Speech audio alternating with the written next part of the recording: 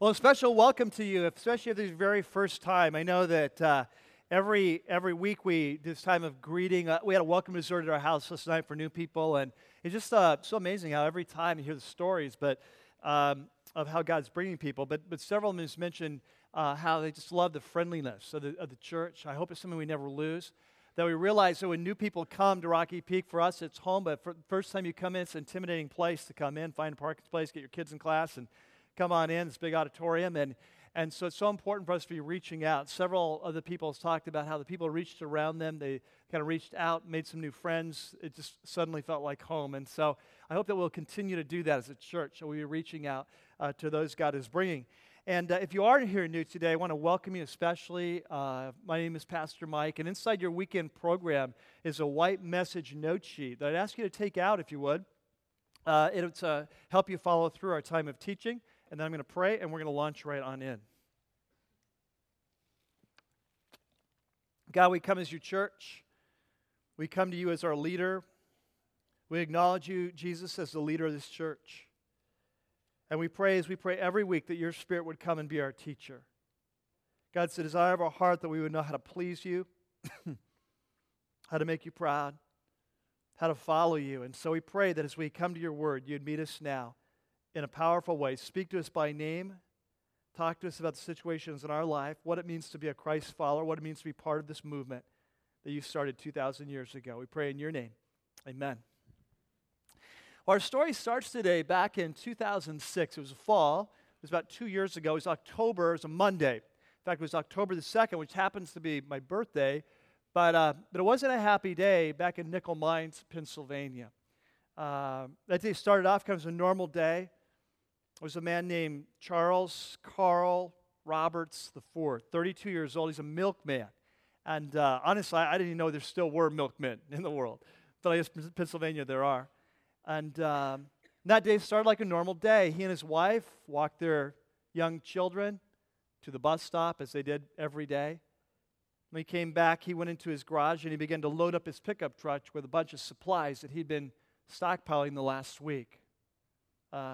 Plastic ties, ammunition, shotgun, earplugs, wooden planks, nails, wrenches, bolts. Piled in the back of his truck, and he drove off to Amish country. Went to a little town named Nickel Mines, Lancaster County, Pennsylvania. It's about 10 o'clock in the morning, right after recess ended at 10:25. He went to this one-room Amish schoolhouse. And there at 10:25, after the children came in from recess, he went into the classroom, pulled out a 9mm pistol. He ordered all the boys in the class to go out to his truck and to load all the supplies that he carefully accumulated the last week, bring them into the classroom. After they did that, he ordered the adults out, then ordered the boys out. He was left alone with 10 little girls, ages 6 to 13. He took the boards that he had brought in, barricaded the door, and the siege began. Today we're continuing in this series that we've been in for a long time now called The Way. And we're actually in a sub-series of it called Created for Community. It's the fourth and final sub-series. And for those of you who are brand new here, I always like to take 60, 90 seconds just to bring you up to speed. This series is called The Way. It's a study of the life and teaching of the Apostle Paul. Now, if you're new at this whole Christianity and Jesus thing, the Apostle Paul was one of the greatest spiritual leaders, Christian leaders, Christ followers of all time. And what we're doing in this series is we're coming alongside of him and asking him to mentor us. What does it mean to be a follower of Jesus? What does it mean to be part of this ancient movement that Jesus started over 2,000 years ago, that in the early church, they first called it the Way.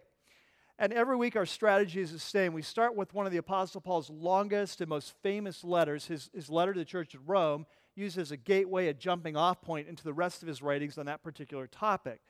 And so today we come to chapter 12. So if you have your Bibles, I'd like you to turn there. Now, if you've been with us the last few weeks, you know that chapter 12 starts with a challenge.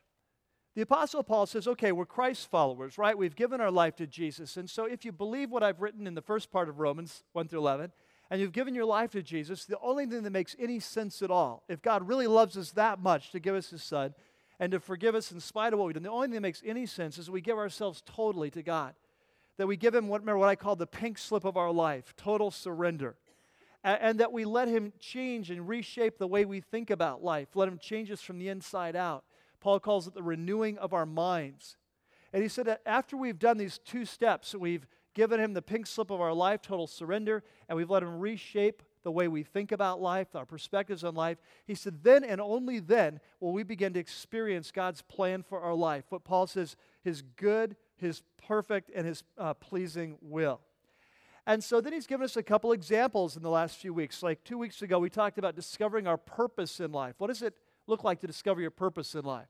And then last week, we talked about our relationship as Christ followers with government, politics, and what does it mean to be a Christ follower in the midst of a secular world and dealing with a secular government? And today we come back now, we're going to circle back to the middle of chapter 12. And we're going to do the second half of chapter 12. And the topic today is all about relationships. What does it look like now that we're Christ followers, now that we've given ourselves to Christ, we want to be transformed, what does it look like to do relationships in a whole new way?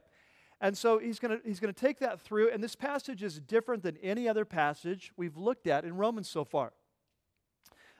This passage is a series of like short, rapid burst, staccato-like commands of what it looks like to be a follower of Jesus. Most of them deal with relationships, how to do relationships in a new way. There's some on attitudes, some on actions, but most on relationships. And especially the focus is how do we do relationships with people that view us as their enemies? How do we treat people that have done us wrong? How do we relate when people have hurt us? And so what we're going to do is we're going to walk through the second half of chapter 12. We're going to come back and focus especially on dealing with relationships with our enemies or those who have hurt us. The next week we'll come back in chapter 13 where he continues to talk about the law of love and talk about how we deal with relationships in the body of Christ. All right? So if you've got your Bibles, turn to chapter 12. We'll pick it up at verse 9. And we'll go to the end of the chapter. He says, love must be sincere. So the topic of chapter 12, the last half of 12, and the last half of chapter 13, the topic is love. And in fact, what we'll see next week is we'll talk about the law of love, and what he will say is that for us as Christ followers, there's one relationship rule that rules them all, and it's the law of love. What would love do in this situation? And we'll explore that more next week. But for today, he says, love must be sincere. In other words, love must be, it's not image, it's not words, it's actions, it's deeds, it's the real deal. The word in the Greek is actually literally not hypocritical. He says, love not be hypocritical. He says, hate what's evil and cling to what's good. So when you love someone, it doesn't mean anything goes. Love can be tough as well. Be devoted to one another in brotherly love. Honor one another above yourselves. A big part of love is putting others' needs above your own. We'll talk about that more next week. Never be lacking in zeal. Now he begins to talk about some attitudes as Christ followers were to have. And the first one, he says that as Christ followers, we're to be passionate people. Now, this is going to look different in different kinds of people. Like some of you are very passionate people, but you never let your face know it, right? Like when we're around you, you may be very passionate, but we just don't know it. You're just more introverted. You keep things in, and so you're really excited, but it's harder to tell what your passions are. Others of us, the flavor of the day, we're going to know it. If you're around you, flavor of the day, whatever you're excited about, we're going to know it. And so it's going to really vary. But Paul says whether you're more introverted and you keep your passions on the inside or you're more extroverted, you let your passions out, that our top passion in life is to be for Christ and for pleasing Him. And so he says, never be lacking in zeal. But keep your spiritual fervor serving the Lord. Now, he talks about some more attitudes. We're to be joyful in hope. We're to be people that are excited about the future, what God has planned for us in the future. We're to be patient in affliction, so we're hanging in there during hard times. We're to be faithful in prayer. Now he goes back to the relationship topic, and he says, share with God's people who are in need. So we're to use our financial resources to help each other during hard times. We'll talk about that more next week. Practice hospitality. Use our homes and our resources to love people. Now he's going to talk about how to relate to those who see themselves as our enemies. And he says we're to bless those who persecute us. So as Christ's followers, if you haven't experienced this yet, Some people are going to be real excited about you following Jesus. And there's going to be some persecution that comes with that. So he says, hey, when that happens, bless those who persecute you. Don't strike out. In fact, bless and do not curse. Now, this next statement is kind of a fun one. He says we're to rejoice with those who rejoice and mourn with those who mourn. Now, let's talk about this. It's a little sidebar for a second. This is a great little verse. You know, there's been some teaching in the Christian community over time that Christians should always be happy. That if you have Jesus in your life, you should always be happy. I hate that kind of teaching. I don't think it's very true to life. And what I want you to catch here is that the Apostle Paul assumes there's going to be times in our life that are good times, and there's going to be times in our life that are hard times. And he says that when that happens, when we're going through the good times, we should celebrate with one another. And when we're going through hard times, we should weep with one another, right? And so, do you see the picture he's painting? This is a very authentic community he's painting a picture, right? This is not a fake community. A lot of people think church should be fake, you know? You come in, you're feeling horrible. How you doing? I'm doing great. Like you never let on. Why? Because you'd be like a bad Christian or something if you ever let on you're having a bad day or a hard time. What I want you to catch is that's not the kind of Christianity the Apostle Paul teaches. He says, no, you need to be a community. When you're going through a hard time, we're all going to know it. We're going to weep with you. When you're going through good times, we're going to be there with you. And so this helps us to not say kind of those stupid things that sometimes we can say, right? Like you go up to someone who's just lost their daughter in a tragic accident and you say, well, I'm sure it was God's will because God works all things together for good to those who love God, and just God bless you, I'm sure you'll get over it. In fact, you should get over it, right? And those things have been said sometimes in the name of Christ, haven't they? A very superficial thing. And so Paul says, no, we want to be real with one another. We want to be authentic. It's that you're going through hard times, we're going to weep together. You go through good times, we're going to rejoice together. We're going to be a real community. And then he goes on and he says, live in harmony with one another. And so get along. We'll talk more about that next week. Do not be proud, but be willing to associate with people of low position. Don't be conceited. I love this. Paul says that the church of Jesus, this new community that he came to create, is supposed to be a place where old prejudices are broken down, where barriers of all kinds, racial barriers are broken down, social economic barriers are broken down. He says it used to be before you came to Jesus, you just hang out with people your some social economic class. You wouldn't have friends of other classes. You wouldn't hang out with people richer than you. You wouldn't hang out with people poorer than you. You just hang out with your own kinds of people. But he says, I want you to hang out with people that are lower on the social economic scale, that we should be able to have friends in different groups, because that's not the most important thing about you. And so he says, don't be conceited. Now, in verse 17, he begins to talk about how to relate to those, again, who see themselves as our enemies or who do us wrong. And he says in verse 17, do not repay anyone evil for evil. Now, this will be a classic statement. We'll come back to it later. But he says, as Christ followers, one of the basic rules is we're not going to let our behavior be determined by others' behavior.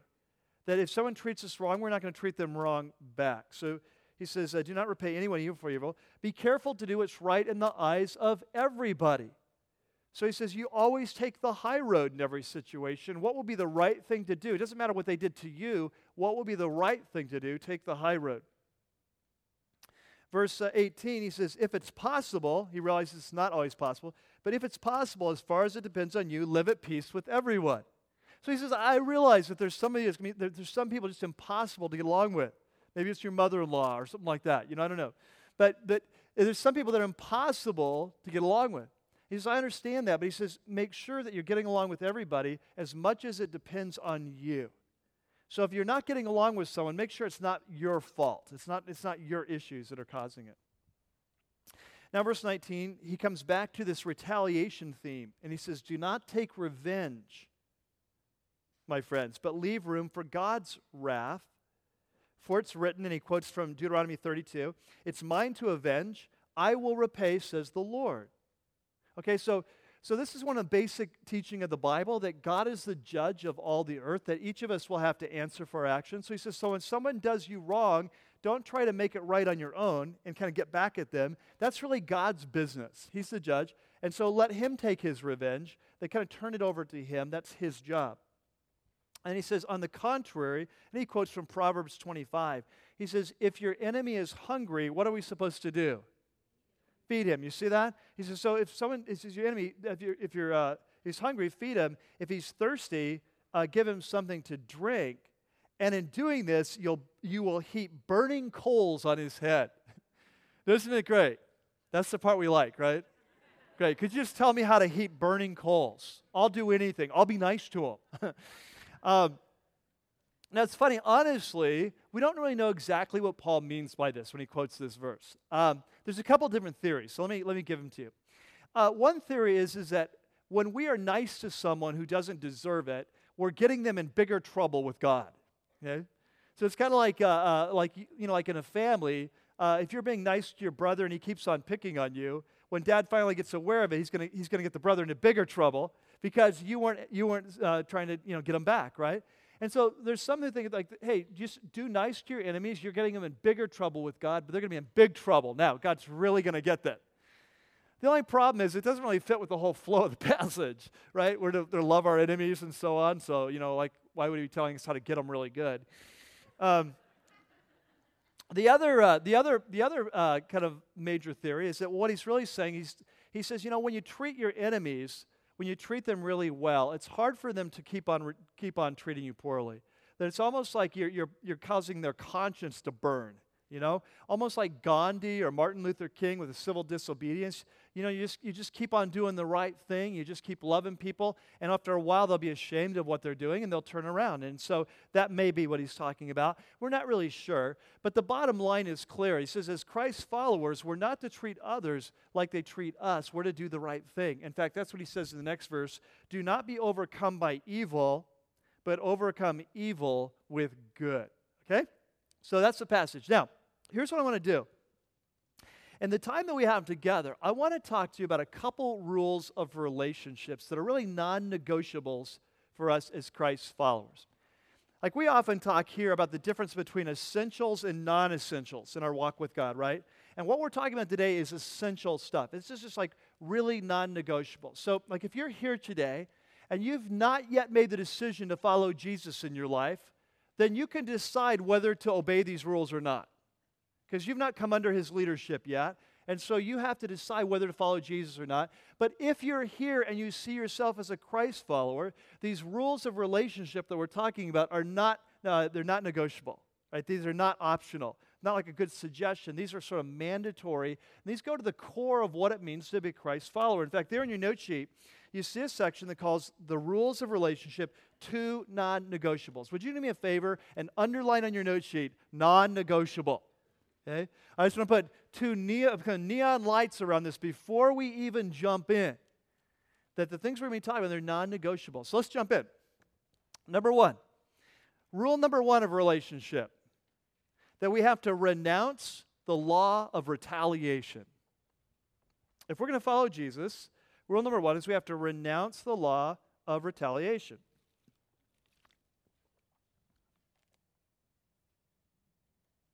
Now, you say, well, what's the law of retaliation? Well, it's basically this. I'm going to treat you in the way that you treat me, especially if you treat me poorly, right? So if you hurt me, I'm going to hurt you back. If you treat me well, I'll treat you well. In fact, if you hurt me, I'll probably hurt you back. In fact, I may hurt you even just a little bit more, just to make sure you're clear this is not a good idea to hurt people, especially if it's me, right? And so that's kind of, now, Jesus called this the law of an eye for an eye, a tooth for a tooth, law of retaliation. You hurt my eye, I'm going to hurt your eye. And so there in your note sheet, there's a verse from Matthew chapter 5. Now, if you're here at Rocky Peak and you're new, you've come this year, the only series you've ever known here is The Way. It's the series on Romans. But we have done other things in the past. And last year, our big series was called The Message and the Movement. It was on the series, it was on the life and teaching of Jesus and the Sermon on the Mount, the most famous sermon ever given in the history of the world. And in that sermon, Jesus talked about this law of retaliation. So here it is, Matthew chapter 5, verse 38 and 39. He said, you've heard it said, that was said. In other words, this is the way that they taught in the past. An eye for an eye and a tooth for a tooth, the law of retaliation. I'm going to treat you like you treat me. He says, but I tell you, I'm introducing a new way of relationship, a new way of living, that do not resist an evil person. If someone strikes you on the right cheek, turn to him the other also. Now, we talked about this when we were in this series, the Message of the Movement, that Jesus, throughout the Sermon on the Mount, often uses really extreme examples to make a point, kind of overstatements. And I don't think what he's saying here is that you just kind of let people run over you your whole life, or there's never a time and place to take legal action, for example. In fact, in Romans chapter 13, we studied last week, remember what we learned? Apostle Paul says the governing authorities are there in order to punish evildoers and reward those who do what's right. And he said God has given the government the job of creating a safe society. And so it's appropriate time to prosecute people for broken laws and that kind of thing, okay? So neither Jesus or Paul is saying that you just kind of let people run over you or there's never a time to draw a boundary. We'll talk more about that next week. But what both Jesus and Paul are saying very clearly is that this whole way of relating to people where I will treat you based on how you treat me, those days are over. That if we're going to follow Jesus, there's no more room for the law of retaliation. And I want you to see that here in Romans chapter 12. So take your Bibles out. Let's look at the passage we just read through. And I want to point out 4 statements that are made just to make sure we're really clear on this. 12:14. Bless those who persecute you. Bless and do not curse. Do you see the law of retaliation there? He says you don't treat people like they treat you. Right? Okay, that's number 1. Second statement, verse 17. Do not repay anyone evil for evil. Now, you want to underline that word anyone. Okay? Wouldn't it be great if God gave us like a free pass on just 2 or 3 people? Like, wouldn't it be great? He just says, okay, so here's how it works. I don't want you to return evil for evil, but every person gets 3 people that they can violate this rule. Just 3. But use them carefully. You've only got 3 over the course of a lifetime. So invest. If you're going to live 70 or 80 years, every 20 years you get one. So you want to be very careful. But I want you to not repay evil for evil, but you get these 3 exceptions. Wouldn't that be great? I'm thinking who my 3 would be right now, but it's funny, but we laugh about that. But in real life, this is actually how we read this verse oftentimes, isn't it? We read it exactly like that. Like, okay, in general, I agree with Jesus. In general, I agree with Paul. Don't repay people. However, if you knew what this person did to me, okay, this one, in general, I'm going to follow Jesus, but in this one person, what they did was so bad, it was so evil, it was so wrong, that I'm sure God will understand, right? This is how we often read the verse. We read our Bibles like this, don't we? But I want you to catch this. Let's read it together, verse 17. Ready? Do not repay anyone evil for evil. Let's read it again. Do not repay anyone evil for... So any exception clause there? No. Okay. Let's go on to the next verse, verse 19. Do not take what? Revenge. Don't take revenge. Leave that to God. Okay? Look at verse 21. Do not be overcome by evil, but overcome evil with good. Right? So 4 times, Paul lays out for us the teaching of Jesus that if we're serious about being Christ followers, we have to renounce the law of retaliation. Now, help me out. Is this easy to do? Man, this is hard. This is tough, isn't it? It's almost like we're hardwired as fallen human beings, like we're hardwired for retaliation, right? The moment someone strikes, it's like, boom, we're going to get you back. And it's just like, in fact, we're going to get you back even worse, just to make our point. You don't do it again. Teach you a lesson. You shouldn't be doing things like that, right? The week I was first working on this lesson, it's many weeks ago, and I was first working on this, and we live in Simi, and I realized that some of you from the Valley have never been there. You're afraid of the guns, the violence, the rednecks, and so on. But we live in Simi, and there's this major east-west street in Simi called Los Angeles Avenue. And so I take it to work every day, drive down Los Angeles, go east, and it dead ends at Cooner. And when you get to Cooner, you take a right, and you go I'd say about a half mile on Cooner, and you go through several stoplights, and then Cooner becomes Santa Susana Pass Road, and then you come up the back way to the church. And this is why I go to work every day. And so it was one morning, it was fairly early, and I was coming to work, and I'm not really sure what the speed limit is there. I'm guessing like maybe 45, but if I don't know, I can't break it. So I'm guessing it's about 45. I'm guessing I was going about the speed limit that day. And so I'm driving down, let's just say 45, right? Just about. And all of a sudden, from one of the side streets, this girl, I'd say 23 years old, 24 years old, in a black BMW, she pulls out in front of me going about 20 miles an hour.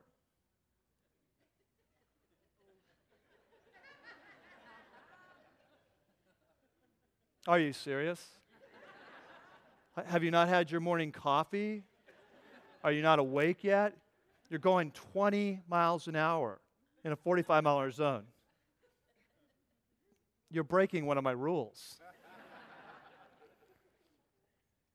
And so what do I do as a mature Christ follower? As a pastor of a large church? I speed up, pass her on the right, come back and cut her off. Amen, yeah. Right, and so, now why did I do that?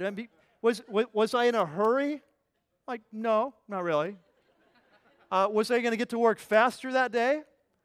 No, there was another car in front of me. I couldn't pass. It's like, what was I doing? I was punishing her for breaking one of my rules of the road. This is not how you do it. It's not how you drive. Someone needs to tell you. I don't know how you got this far in your life and you drive a BMW, but someone needs that car is built for speed. Let's step it up, will you? It's like, if you want to drive a Volkswagen, okay. It's running on 3 cylinders. All right.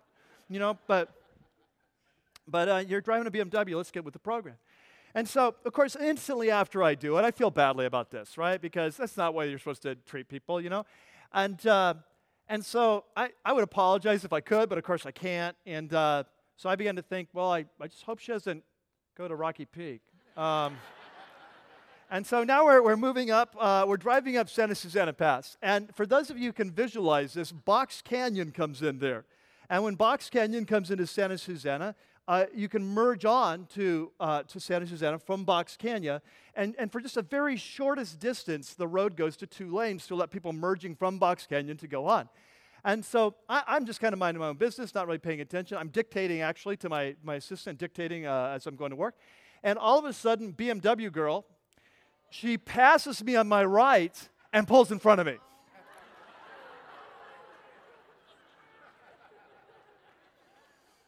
Now, why did she do that? Was it because she was in a hurry? Are you kidding? She'd been going 20. Well, did she think she was getting to her destination faster? No, there was another car in front of her. They shouldn't go anywhere. What was she doing?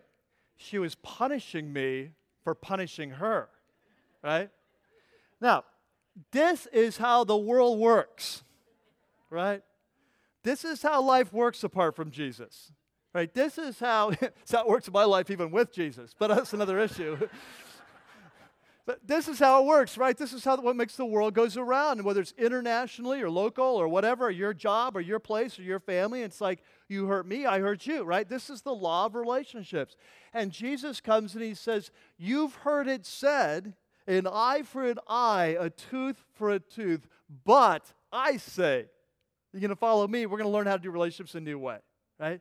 And so here's what I want you to catch, that this is one of those huge, huge principles of following Jesus. That if we're serious about being Christ's follower, we have to learn how to renounce the law of retaliation. Okay? Now, second principle, second rule is really, it's kind of like flip side. It's really like both these rules are the flip side of the same coin, but I think it's helpful to pull them apart and look at them on separate sides. The flip side of this goes like this. Rule number 2 is that we need to embrace the law of forgiveness. So we not only renounce the law of retaliation, okay, I give up the right, I'm going to strike you back, but punish you back, but we also embrace the law of forgiveness. And by forgiveness, I'm talking about full forgiveness. We not only kind of don't strike back, but now we're moving on to actually do them good. Okay, we're actually seeking their best interests now. Now we see this in Romans chapter 12 again. So let's pull out our Bibles and we'll see how he talks about this. Verse 14, he says, "Bless those who bless you, or bless those who persecute you, and bless and do not curse." Do you catch this? He doesn't just say, "Do not curse those who curse you." That would be the law of no retaliation. He says, actually, bless those who curse you, which is actually going the full way of forgiveness and doing them good. Look at the next verse, verse 17.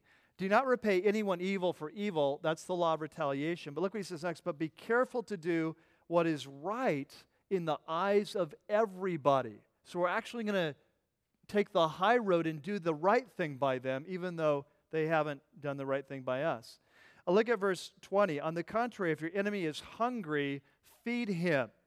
Okay, so we're not just not striking out our enemy, we're actually feeding him. And then verse 21, "Don't be overcome by evil, actually overcome evil with good." Now, catch this. This is exactly what Jesus did in our lives, right? That Jesus comes to planet Earth, the planet that's in rebellion, as we've learned in the letter to Romans. He comes to those who are his enemies, who hate him, who say, "I want to do life my own way. I don't want God to be ruling over my life. Get out of here, God. I'm going to do my own thing." He comes to that world of enemies, and what we're told is that he dies for his enemies. Remember this? In Romans 5, we learn this. This is, while we were his enemies, Christ died for us. And so this is exactly what Jesus did for you and he did for me. That he came, and when we cursed him, he blessed us. When we crucified him, he said, "Father, forgive them. They don't know what they're doing." That when we said, "I am your enemy," he said, "I will be your friend." And by his goodness, he overcame our evil. You see this? Now, do you catch what I'm saying? How this is so core to what it means to be a Christ follower? This is at the core of what it means to be a Christ follower, that we will be people that follow him. So it shouldn't surprise us that when you come to Jesus, he says, "Welcome." And then he says, "Okay, we are going to the school of forgiveness." You see? That to become a Christ follower, that we embrace the school of forgiveness. Now, let's talk just a little bit about forgiveness then, what it looks like. Because what I found is even within the Christian community, there's often a lot of misconceptions that trip us up when we talk about what forgiveness is, what it isn't. So I just want to quickly tell you 3 or 4 things it isn't, and then let's talk about what it is. First of all, forgiveness is not forgetting, right? Often that we've been taught, in fact, I talked to a guy after the last service, he said, "Really, I've been taught that before," and we kind of process this together. But we've often been taught that if you truly forgive someone, you'll just forget it even happened, forget the events happened. Well, that's very unrealistic. It's just not true to life. You're always going to remember. And if God is our model, you can see that this is true of him. That, think of something you did in your life that was really stupid 5 years ago. And you ask God for forgiveness, and now you do it again today. If you go back and say, "Hey, God, remember what I did 5 years ago, and I remember that whole thing, I did it again," it's not like God's going to be going, "What? Oh, I don't know what you're talking about. 5 years ago. Let me search. No, can't find it. What'd you do? Did you ask me to forgive you?" "Yes, I did." "Okay, well, I guess that's why. I can't even remember it then." You see, God doesn't do that. As you look in the Bible, there are many examples of famous leaders of his that asked for forgiveness, and he forgave them, and yet their sins are in the Bible, right? Like David with Bathsheba, Psalm 51. Now, it's not like God looks at the Bible and goes, "Oh, I only see chapter 50 and 52. I can't remember what happened with David." You see? So when the Bible says that God remembers our sins no more, it doesn't mean he literally forgets them. It means he doesn't hold us accountable for them. It's as if we never committed them, right? So it doesn't mean to forgive or to forget. Second thing it doesn't mean is to forgive someone doesn't mean to minimize or to excuse their behavior. Now, this is really important because some of you grew up in families who are very dysfunctional, and this is how forgiveness went. that along the way you've picked up that if you forgive someone, it means to kind of excuse what they did, as if it weren't that big a deal. That to forgive it means, well, I'm sure you didn't mean to. I'm sure you didn't know. Well, I'm probably overreacting, you see. And so we think that forgiveness is minimizing their sin or offense, and that's what it means to forgive. So it's no big deal. Now we can just kind of get past it.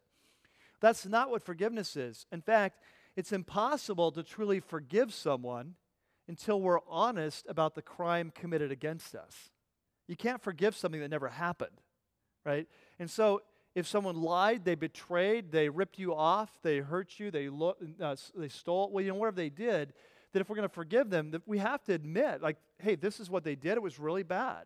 It was a bad thing. And so forgiveness is not minimizing. It's not pretending. A third, I think, myth about forgiveness is that often we think forgiveness is instantaneous, that true forgiveness is instantaneous. That if you forgive someone, you're over it. And so, for example, I'll see this sometimes like with a couple that maybe one of the members of the couple has had an affair. And so then they eventually get back together, and the offending party says, would you forgive me? And the other person says, yes, I will forgive you. And then a week later, the spouse who got offended against is like upset, or they have some hurt or a bad memory or something. And they kind of like, when they bring it up, the other person says, well, what? I thought you forgave me about that. As if that it should just be gone. And the reality is that the decision to forgive can take place in an instant. But the process of forgiveness actually takes time. And it actually takes a lot of decisions to forgive over and over again.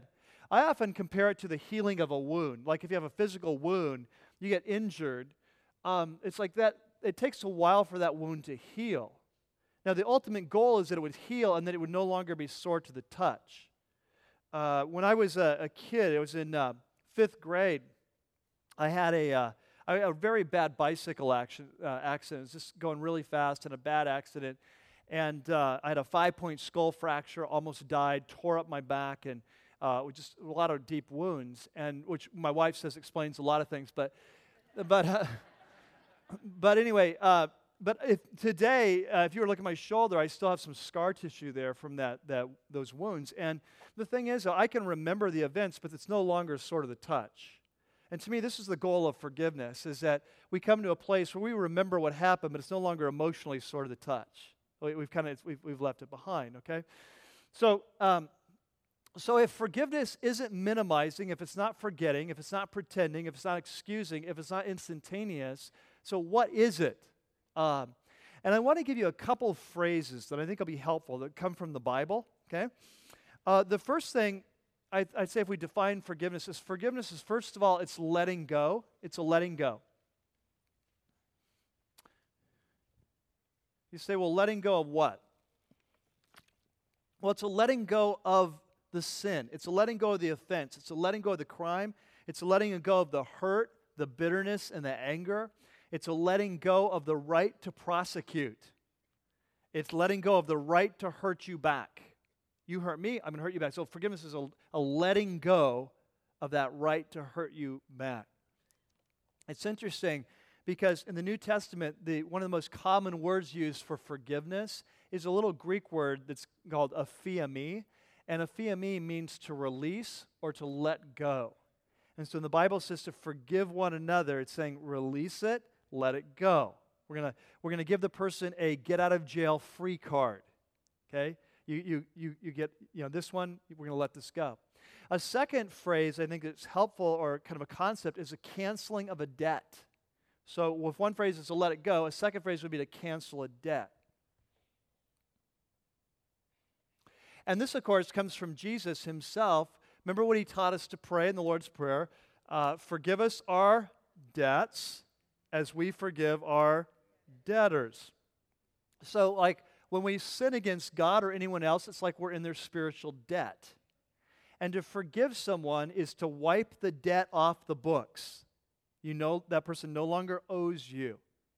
Or to use Paul's metaphor here in Romans 12, it's like taking the debt and saying, I'm wiping it off my books, I'm giving it to God to be my collection agency. I'm going to let God collect on this debt in his time, his way, but it's wiping it off my books. Okay? And so forgiveness is a letting go. It's a canceling of a debt. Now, here's a couple things I want you to catch about forgiveness. First of all, I want to come back to what I said earlier, that I want you to catch this, that for a Christ follower, forgiveness is a non-negotiable.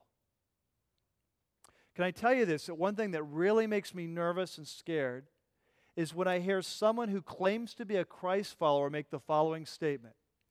I know we're supposed to forgive, but I will never forgive this one person for what they did. That is a very scary thing to say. And I'll tell you why, because remember what Jesus said.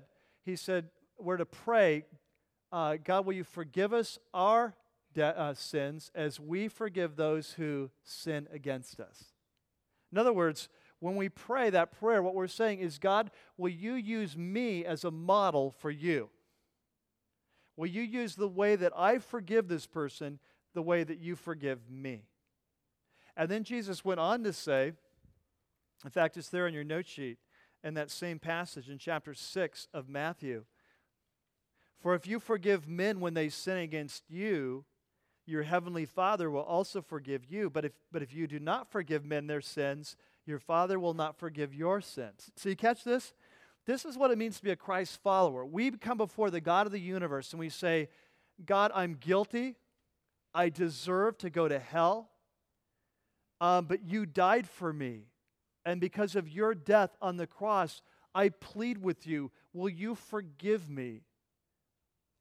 Not because of what I've done, but because of what Jesus did. This is what it means to be a Christ follower, right?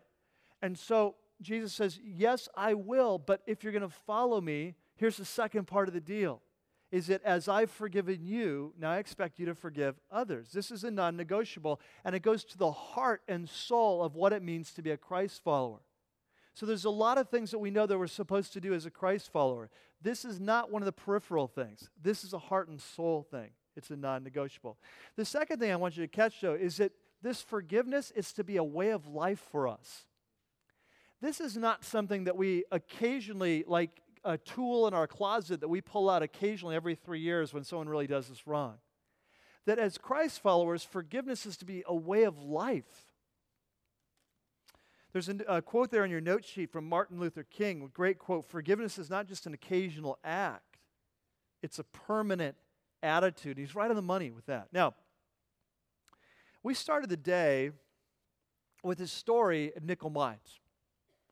So the killer's there. He's blockaded in the door. He's got the 10 little girls there. He waits about a half an hour, and then he just loses it. The deputy coroner from Lancaster County that came that day after he'd killed himself, who went in and saw the scene, so it was unbelievable. She said there was not a desk or a chair, a wall that was not splattered with blood and glass everywhere. And he began to just unload on these 10 little girls. And 3 of the girls died instantly that day of multiple wounds. All the girls had multiple wounds. 3 of the girls died instantly. 2 of the girls died the next day. The other 5 girls were all many in critical condition, and many of them have long-range, long-term disabilities to this day, 2 years later, because of those injuries. Tragic, unbelievable situation. But what's so amazing about this story is how the Amish community responded. And I don't know if you followed this in the news, but it was unbelievable. Within hours, they were reaching out to the killer's family. Remember, he killed himself, but they were reaching out to the killer's family with love and forgiveness, moving towards them. In fact, when the killer's father drove up, he just wanted to see what the mess his son, what his son had done. When the killer, you can imagine this in most settings. Just imagine this, you could just imagine the family's going, wanted to pummel this guy, just kill him. It's his son who had done this. But you know what they did? They went out to meet him, and this father who was just heartbroken, for an hour he sobbed, and one of the Amish men just held him in his arms for an hour while he sobbed, and to comfort him. And not only did they not respond with retaliation, they moved all the way to the law of forgiveness and began to do good. In fact, in the days and weeks that followed, $4.3 million poured in from around the world to help with this tragedy. And you know, one of the first things that the Amish community did, and this wasn't just a single person or a single family, this was the whole response of the whole community. They set up a fund for the family of the killer and his children because they had lost their breadwinner, and now they'd be provided for. In the next week or so, when they had the memorial service for the killer himself, for Charles himself, about half the people were there were Amish people who came to support the family. When they had one of the funerals for one of the 5 little girls who was killed, the family invited the wife of the killer and his children to that service to help them with the healing. Do you see what I'm saying? This is moving past not the law of retaliation. This is moving to the law of forgiveness. And the researchers that were there and the newspaper reporters who studied this, they were blown away. They'd never seen anything like this, any part of the world they'd ever been. And they interviewed person after person over the coming weeks and months to say, help us understand how a whole community could respond with such love and such forgiveness to a horrendous atrocity. And you know what they heard over and over again? They said, this is what Jesus has taught us to do. And this is what we do. And the researchers said that they realized is that this is part of their cultural DNA. This is something they've been practicing their whole lives. In fact, some of the researchers, there's a book there I quoted from Donald Crable and Stephen Nolt. It's called Amish Grace, How Forgiveness Transcended Tragedy. And look at that quote. He says, for them, forgiveness is more than a good thing to do. It is the thing to do. You see this? Now, you catch what I'm saying? Non-negotiable. This is what it means to be a Christ follower. There are very few things Jesus will ever ask to do that are more to the heart of what it means to be a Christ follower than to love those who hurt us. You see? There's no time we are more like Jesus than when we love those who've hurt us. And this is what he calls us to do. It's a non-negotiable. Now, is this easy? Whoa, no, this is hard, isn't it? Man, this is so hard. So how do we do this? Just a couple steps I want to suggest. First thing I want to say is that this sounds easy in a sermon. If you've ever been there, seems like impossible in real life, doesn't it? I mean, this is one of the hardest things that Jesus ever asks us to do. But there's a couple steps I think we need to do if we're going to grow in this area. Number one is we need to stop defending our retaliation. That if you want to grow in this area, that we have to, first of all, stop defending our right to retaliation. And if you've ever been in a situation like this, you know how our minds work. Well, yeah, but if you knew what they did, if you were there, if you understood, you don't understand. And what I'd say is, no, I don't understand. I wasn't there, but Jesus was there, and all I'm doing is relaying his teaching on this topic, what he's saying on this, that he does understand, that he was there. And the first step is that we have to stop defending our right to anger. We have to stop defending our right to bitterness. We have to start defending our right to hatred, and we have to go face down before God, and we have to repent of our reaction. You see, in the Bible, there's sins of action, what we do, and there's sins of reaction. Sin, like bitterness and anger and hatred, that is sins of reaction. And there's no room for it as Christ. So the first step is we need to go face down before God and say, God, I can't do this on my own. I can't forgive this person on my own. There's impossible. I don't have the ability to do that. I need your help. I need the help of your Holy Spirit, but I want to stop defending my right. I want to stop holding on to my right of retaliation. I want to let it go. That's the first step. The second step is we need to start practicing forgiveness in the small stuff. You know, many times, what we do in our life is we wait until something's huge and big to try to learn about forgiveness. That's a hard way to learn, you know. This summer I took a course on motorcycle safety. And I remember going to that course, and they started us off. I'd ridden some before, so I wasn't like totally new at this. But this was a course assuming you knew nothing. They started you off on the day one, and you sat on your motorcycle without it turned on, and you walked it across the parking lot. It's like, really? You know? Um, but what do they understand? They understand that skills build on themselves. So you start with the basics. And often we come in and we try to figure out how to navigate a slide on our motorcycle. We've never been on a bike before, you see, spiritually. Then what we do is we come in and some huge hurt, and we go, okay, I got to learn about forgiveness now. It's a tough time to learn when there's major hurt. And so God gives us opportunities to practice forgiveness every day. And we need to take these opportunities. Like in your life, every day you have opportunity. You go to a restaurant and the waiter gives you horrible service, right? You're in the checkout line. You've got the checkers totally rude. You've got a boss at work that's like a full-time opportunity for you to learn practice forgiveness, right?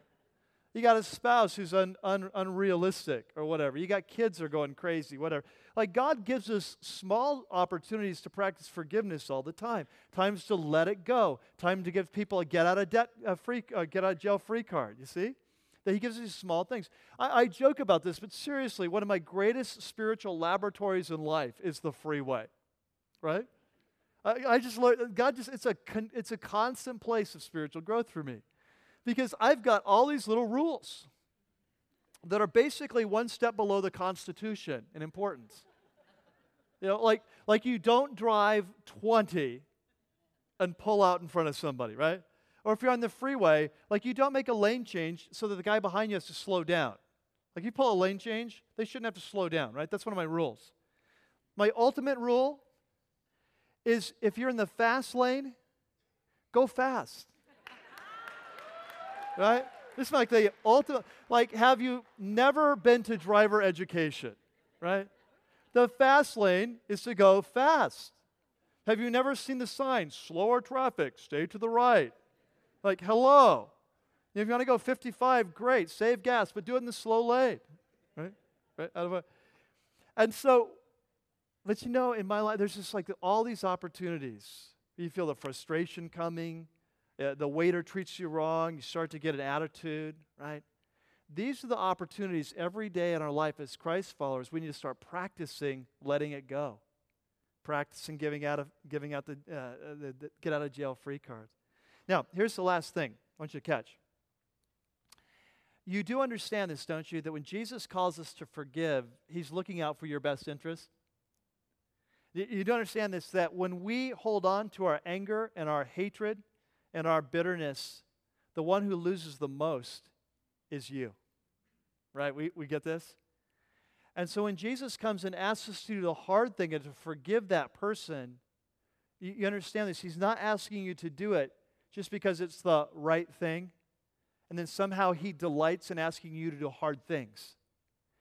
Jesus will never ask you to do a hard thing unless it's a key to your freedom. You see? And so when He comes and He asks you to forgive that person that you say hurt you so badly, maybe it's that ex-spouse who took you to court and lied through their teeth to get custody of your kids, or maybe it's that father who molested you when you were a child, or maybe it was that boss who let you go for political reasons, or maybe it's that person who lied about you and slandered behind your back, or it's that sister-in-law who's torn the family apart, or whoever it is. When He asks you to forgive them, He's doing it because He's looking out for you and your freedom, you see? And so is it hard? Yes, it's hard. Can you do it on your own? No, you can't. The Holy Spirit's going to have to help you to do what you can't do on your own.